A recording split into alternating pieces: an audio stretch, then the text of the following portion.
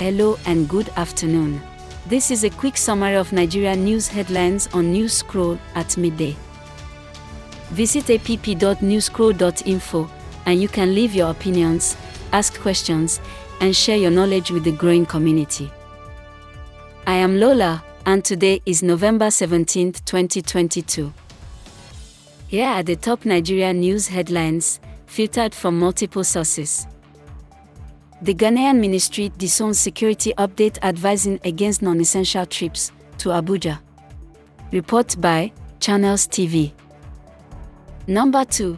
The Federal High Court has discontinued a suit filed against the Attorney General by Nnamdi Kanu. Report by Politics Nigeria. Our final 3 headlines are as reported by Africa Businesses and People's Gazette. Number 3. Nigeria's Web3 business, Nestcoin, gets hit bad by crypto FTX crash. 4. Paystack receives payments license to operate in Kenya. 5. Governor Oyode bans illegal mining activities in Cross River State. This rounds up midday headlines from newscroll.info.